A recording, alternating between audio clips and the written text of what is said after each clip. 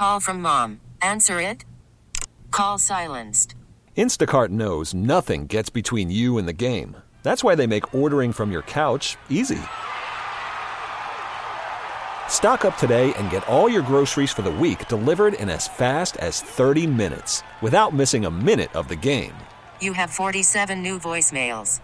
Download the app to get free delivery on your first 3 orders while supplies last. Minimum $10 per order. Additional terms apply. Former President Donald Trump is unveiling plans to return to the social media realm with his own company named Truth Social.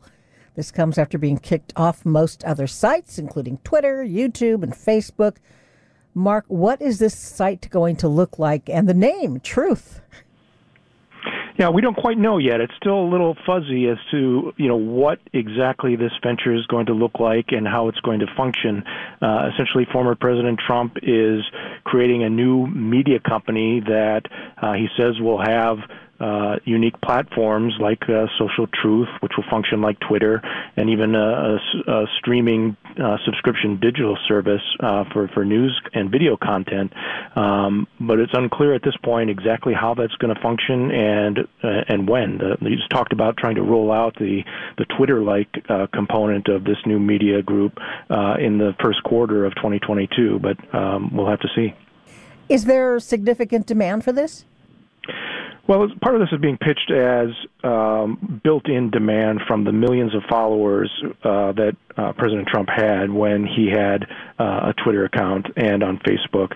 I think he had like 89 million followers on Twitter alone. And I think the idea is, if you create a Trump media platform, you'll have a built-in audience, eager to jump on it.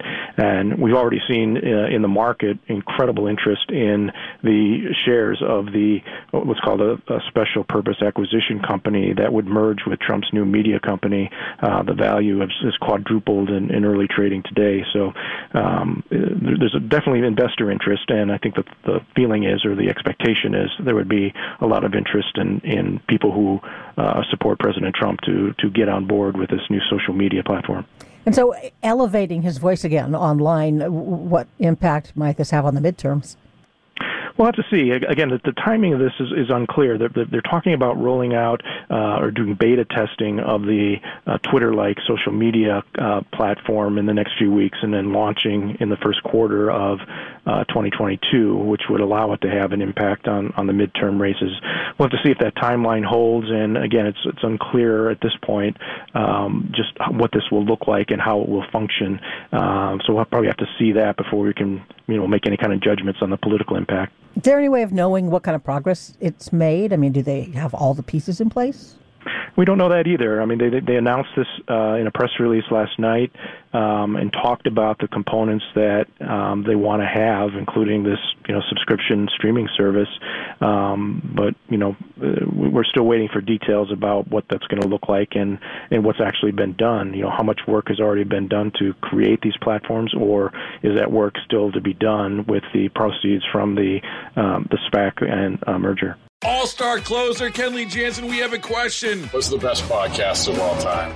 Baseball isn't boring, baby. I'm Rob Bradford, and every single day I'm sitting down with the biggest names to show you this great game is the greatest game. It's my podcast. It's my passion. It's a cause I started more than 2 years ago and is now the most prolific national daily baseball pod there is. Another fact. So jump aboard the BIB Express. Follow and listen to Baseball Isn't Boring, presented by Wasabi Hot Cloud Storage on the free Odyssey app or wherever you get your podcasts.